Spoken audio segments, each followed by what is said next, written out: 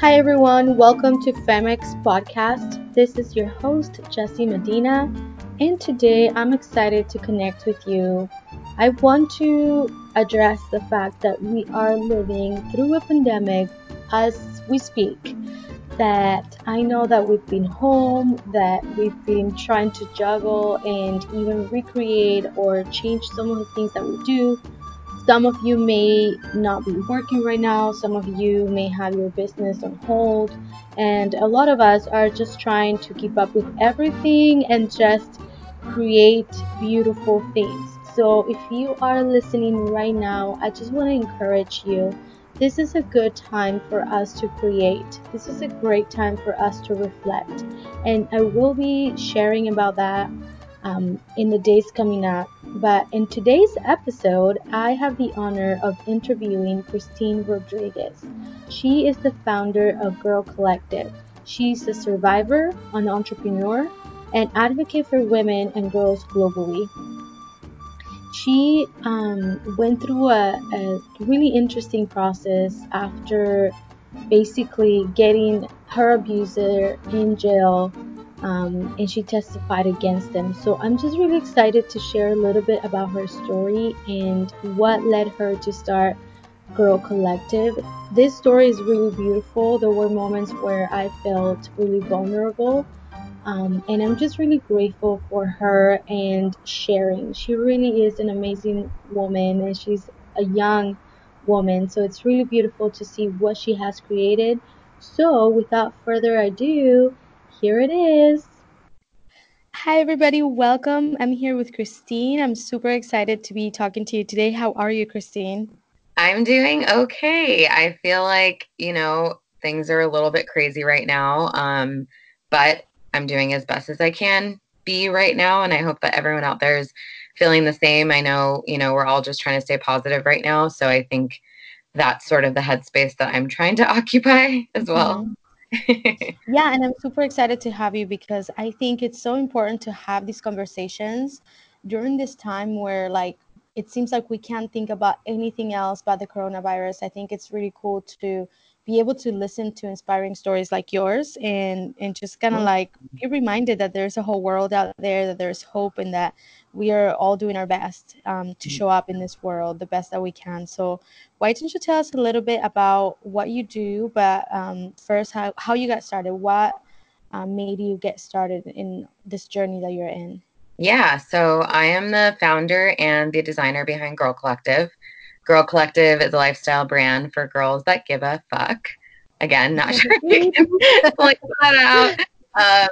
So yeah, we are all, online. We also post a bunch of content to help with women and girls empowerment. And our whole thing behind the business is that we donate 20% of our proceeds to funding girls' education in India. Um, so the way that I got started is actually kind of a long story, but I think it's important. Back in 2017, so a little bit of background is I worked in the music industry for almost 8 years. Started in radio, then went to record label stuff, and ended up at an multicultural marketing agency in LA in 2017. That same year, I also testified against my abuser, who also happened to be my stepfather. And he was sentenced to life in prison. Um, and I think that the trial and the process of all of this just sent me down this path that I was not prepared for, which led to I've always dealt with anxiety, which I also link back to the abuse that was happening. Didn't know what it was when I was younger. I just knew that I, felt panicked a lot, like, short breath situation. I would get super nervous in front of crowds or talking to certain people. And I didn't know until I started going to therapy that it was anxiety. So post trial, really, I found myself now falling into depression, which was something new, because I hadn't previously experienced depression. And I realized like I need to do something about this because nobody's going to save me from this. nobody can save me from this but myself, really. And how old were you at this time once the trial was over? I was, when it was over, I think I was 27. Wow. Yeah. Yeah. And so It was- this happened when you were a child, and then it took all these years for this chapter to kind of unravel and end in a way. yes. Yes, Wow. exactly. So yeah, the abuse started when I was around 5, and it didn't end until I was around 16. And I didn't go to see a therapist until I was 25. Um, and that was the first time that I ever like told the therapist about it.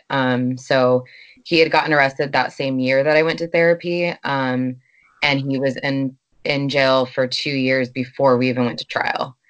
So I had known about the arrest and, obviously the emotions of going through that with somebody who was your father figure, but also your abuser, and trying, for a long time, I think I tried to separate the two. But eventually through therapy and stuff, I've had to realize like he is one person, he is not two people. And so I think that sort of led me to have 2 years to be thinking about how the trial was going to go, try to like mentally prepare myself for how the trial was going to go. Um, but what I came to realize was that there was nothing that could have prepared me for how a trial does go and how, victims are treated during the whole process. That was I really, wanted to ask you about that, yeah, because I feel like a lot of the times the victims are actually the ones treated like the perpetrator or the criminal. How yeah. was your experience? It was, I'm not going to sugarcoat it because that's why, we're talking about it and that's why we're open about it. It was really, really, really difficult. And through the process, I was on the stand for 2 days, and I am a huge fan of Law and Order SVU. And so I assumed that it was going to be like that, like, oh, 30 minutes, 2 hours, like then we break for lunch and Mhm. I'm done. But no, when I got there, one, seeing him for the first time in a really long time, uh, was super emotional for me. I couldn't stop crying. The DA had to, walk me back in there, and she was like hugging me and trying to talk me through this because at that point I realized how important my testimony was for them. And I think that, when you're on the stand, they do question you for hours upon hours, which everyone who I talk to is like, what could they possibly be asking you for 8 hours? And that's what you think in your head too. Like, yeah, what could they? But this is why it's only going to be a couple hours. But they they question you about every little instance, like where you were standing and what proximity to the perpetrator were you, how many feet, like what Yeah. month were we talking, 17 years ago. It was just very, I feel like I eventually became numb to it. And it does seem like sort of a dream now because I don't remember huge parts of it anymore. I think that my mind just went into like fight or flight mode and Mhm. sort of just like disconnected, because I think that's what I had to do to get through the questions that they were asking, because they do ask you very in-depth, questions that you would never want to be telling to a group of strangers. So it definitely felt, yeah, it does feel like a little bit like you're being attacked, even by the person who's supposed to be on your side, which for me was the DA. And it Mhm. was a woman, and she explained to me after, because I did tell her, like, I felt like you were yelling at me. Wow. I didn't feel like you were in my corner. Wow. And she's like, I'm sorry, but that's how I have to be with both people, with everybody that's on the stand. I can't show, favoritism or, Mhm. like empathy towards you on the stand.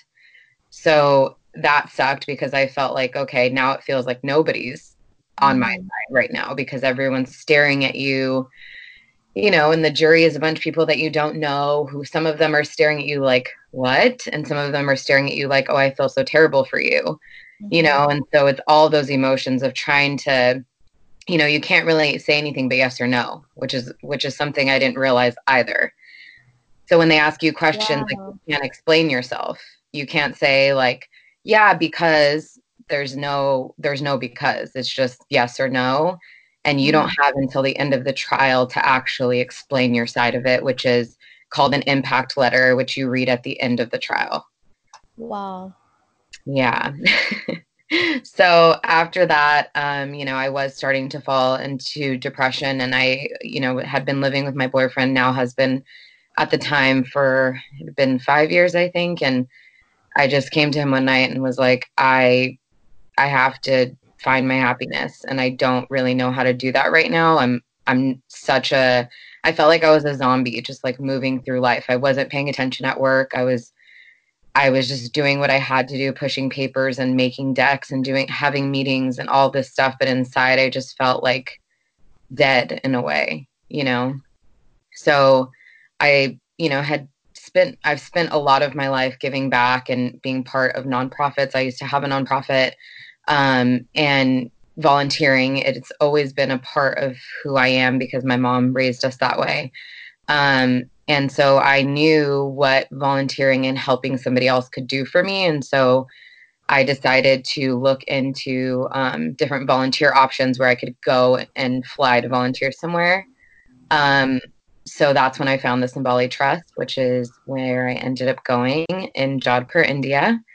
And so I found their website online. I went into work the day I applied before I even knew if I got accepted to volunteer. And Wow.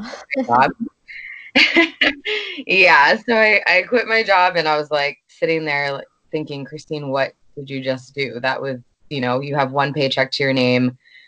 This is not the smartest decision, but I also sort of, at the time like didn't have another answer.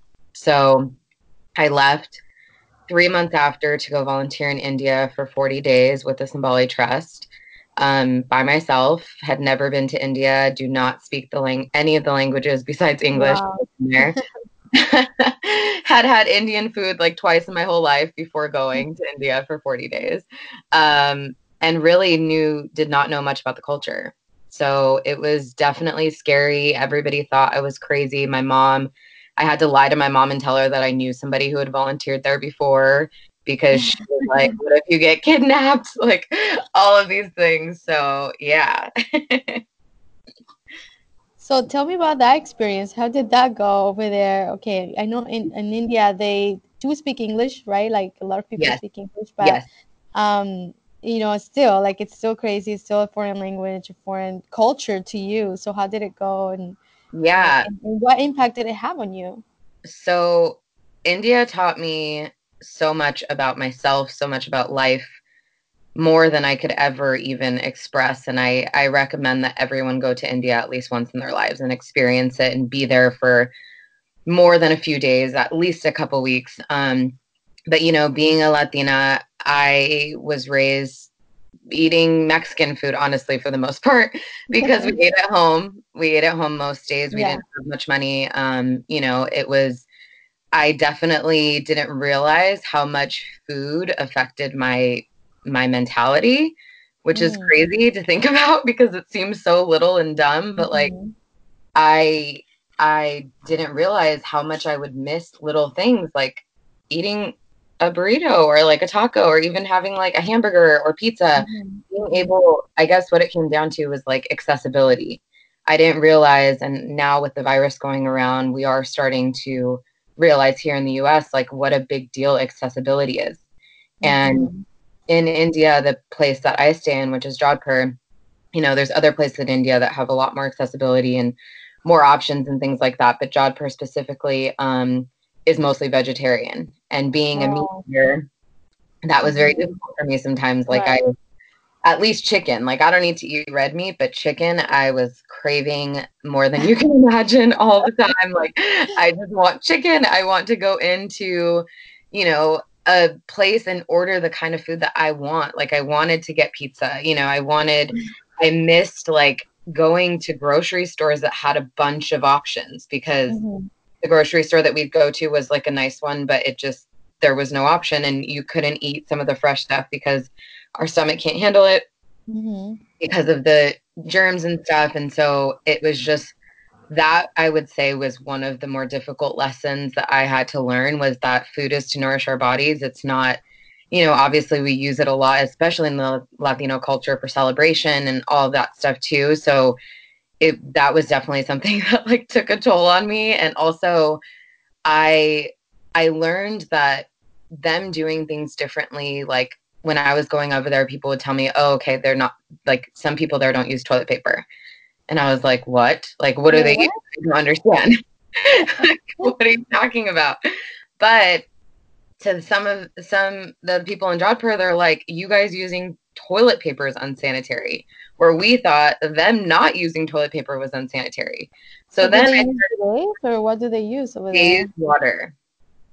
They use water. So I mean, like that sounds like a pretty clean option. yeah, exactly, exactly. So yeah, in the poor areas they'll use like a cup or their hand with the water, and in like obviously richer areas it's more like a bidet sort of situation. Hmm. So that was something where I had a mentality shift of like nobody's like right here. And if anyone's Hmm. right, it's probably them. Like Western culture is different than Eastern culture in that we just do things differently because we think that we're right here and we may not necessarily Hmm. be right. And I didn't ever think of that before. I didn't think like, yeah, that is more, clean for it to do it that way, to do it with water. Like that makes Hmm. sense, squatting at the toilet instead of sitting on it. That makes sense when it comes to being Hmm. clean. And, obviously seeing a toilet where you had to squat and not sit, I was baffled the first time. Like, how am I going to do this? How am I going to keep my balance? Like, how am I going to fall in? All of Hmm. these things. So I think I started to realize like I had such a big shift in my mentality of realizing like just because I live in America and in America we're taught like this is the right way and America is the Hmm. best. Like that is not true. And it's something that's ingrained in us here from such a young age that I didn't realize how poisonous that can be. And going to Hmm. somewhere, another country, and seeing how they do things and seeing how it works is Hmm. so eye-opening.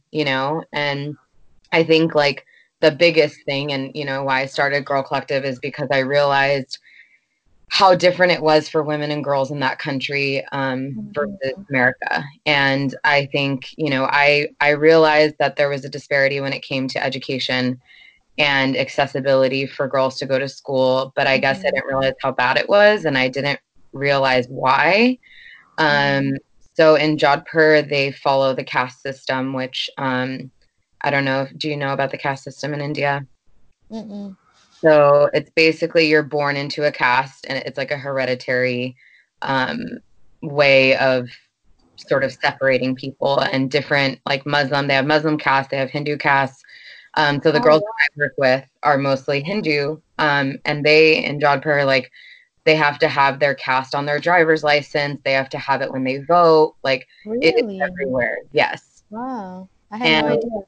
yeah, it was very, I had no idea either until I went there. And I'm sure there are people listening to this podcast that probably know a lot more Hmm. about it than I Hmm. have.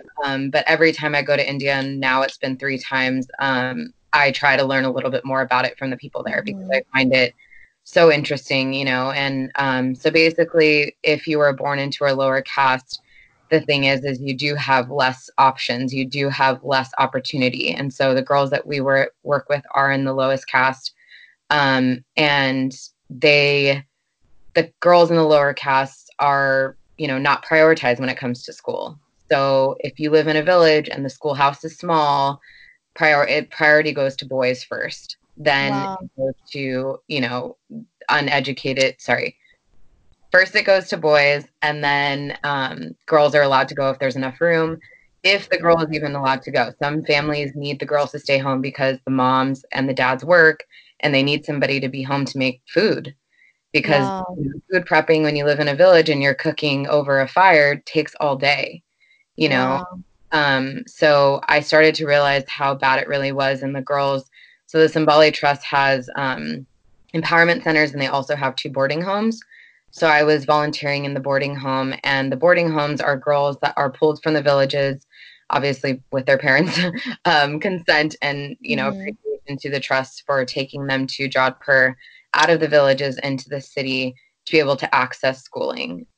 So I would work with the girls after they got home from school to tutor them and to help them with English because they aren't taught English in school. Um, and English is such an important thing for them to learn because it is their key to be able to go to college. Wow. Yeah. So, yeah. So, okay, so then you went there. Obviously, it was an incredible experience. Then you came back to the US. And then walk me through the process of you starting Girl Collective, and like how did you even think about it, and like, what was the first steps that you took to get going with it? Yeah, so I started making jewelry to raise money for my trip to India because, as I said, I had one check to my name. And when I quit my job, I just remember praying and thinking about it, and God just being like, it's going to be fine. You're going to be able to raise the Mhm. money. And so I did. I made jewelry and different things. I literally was like making cutting boards, everything I could think of to sell to Wow. my friends and family. And I had a party here at my house, and I did a silent auction where everyone just writes their name on a card if Mhm. they want it, and everyone keeps like one-upping each other. And the jewelry did really well. And when I was in India, my friends were still asking me for like tassels and hoops. And so I realized, I think it was day 18 when I was there, that this could be my thing that I sell in order to make money to give to the girls. So while Mhm. I was still in India, I had this idea. I thought to name it Girl Collective because it was like girl without the I. So like all of us. And I wanted it to be a collective because I knew from the beginning that there was going to be different parts to this business. Mhm. And I called my best friend via FaceTime and had her help me set up my Shopify account because I could not set it up in India without it thinking that I was an India based business. Oh, yeah, yeah, So I was like, hey, can you log on and just like yeah. start the account, give me the login so Mhm. that I can do the stuff from here Yeah. while I'm in my room at night bored, you know? Yeah. So yeah, that was how I initially started the site. And then I had the girls that were other volunteers just model some of the jewelry that I had made while I was in India because I had brought my earring making stuff to like pass the time. So that was like the technical first photo shoot. But then I officially launched it with like a video and the Instagram when I came home in October of 2017. I still did not have a full website or any of that stuff or a real photo shoot. So we kind of have like two birthdays, which would be October 2017 and then April 2018, which is when we had a launch party. We had our first photo shoot done. I had my first full collection. Mhm. So yeah. Wow. Well, congratulations. I love it because you have turned a need that you saw, and also the compassion that was born because of the things that you had been through into something beautiful to help other people. And I think the biggest lesson that we can get from your story is that, right, that like, what are you gonna do with what life handed you, so Yeah. tell me now, what's happening now, what's next for you, and what's next for Girl Collective? Yeah. Um, what's happening now? So what was supposed to be happening now and what happened for like a couple of weeks before we went into Yes. quarantine was that I was focusing this year. So I left my full-time job in December of 2019. I'm like, what year are we in? Congratulations. 2019. Thank you. Thank you. And with the amazing help of my husband, I've been able to do Girl Collectives starting January full-time up until now. And so my goal for this year was to release more apparel and to do more pop-ups and markets. So Mhm. before we went into quarantine, I did an event at Netflix for their International Women's Day and sold Girl Collective there, which was Wow. honestly so amazing. And I did, tear up a little bit about it because I realized like, wow, 2 years ago, I was calling up my friends who worked at like mostly female offices and being like, hey, can I come set up my jewelry during Christmas time to like sell some stuff? And now here was Netflix reaching out to me because Wow. of the girl that I had met 2 years ago who came to our launch party, who now works at Netflix and put Girl Collective in front of them to consider for this event. Mhm. So that was really, really amazing. And we sold so well there. And it just proved that I knew that there are girls out there who care, to shop with brands that give back and to Mhm. offer some really cute feminist sort of things. So, Yeah. and then we did a couple more markets, one in Whittier and one in Pomona. And then we did have markets lined up. We were supposed to do Renegade Craft and we were also supposed to do Artisan Please, which were two really huge markets that I've been trying Mhm. to be ready to get into. And I did get accepted, and that was obviously amazing. Yay. Yeah, amazing. But they are canceled as of now. Yeah. So my what I've been trying to figure out in the past couple of weeks is just, now we have to pivot. It's not the end. It's not over. Mm-hmm. Now we pivot to I did put a lot of money and, and investing in the company and myself in inventory because I knew I had to be ready for the markets. And Mm-hmm. now I have all this inventory and I don't have any markets. So this whole week has been just, okay, we're not going to get down in the dumps about this. Like, we're going to figure it out. And yes, Mm-hmm. people are, focused on their health and keeping everybody safe and all those things. And I am too. I have a grandma Mm-hmm. who's going to be 80 this year and who I am very worried about through this whole process. And also, I want to make sure that Girl Collective and the platform is a positive place. And if people do want to support small businesses, and have the means to do that, and I'm talking about like salaried employees and things like that, Mm-hmm. we're here for that. So I've been doing Mm-hmm. a lot of promotions online, you know, I guess like talking to the community to see what they want and need in this time. Mm-hmm. Because at the end of the day, the Instagram exists for the girls. And Mm-hmm. I think that they know that. And I try to drive it home with them as much as I can because the Girl Collective community and the girls, as we call it ourselves, um, has been such an amazing, amazing, part and effect of me launching Girl Collective and has been the best part of coming home and feeling so helpless when it comes to being able to be with the girls in India. Like, I miss them all the time. I think of them all the time. I have their picture right above my desk to remind me that, on hard days, like they're exactly why I'm doing this. Mm-hmm. I'm trying not to tear up, but they are why I do it every day. And the community here also helps to remind me of that. Mm-hmm.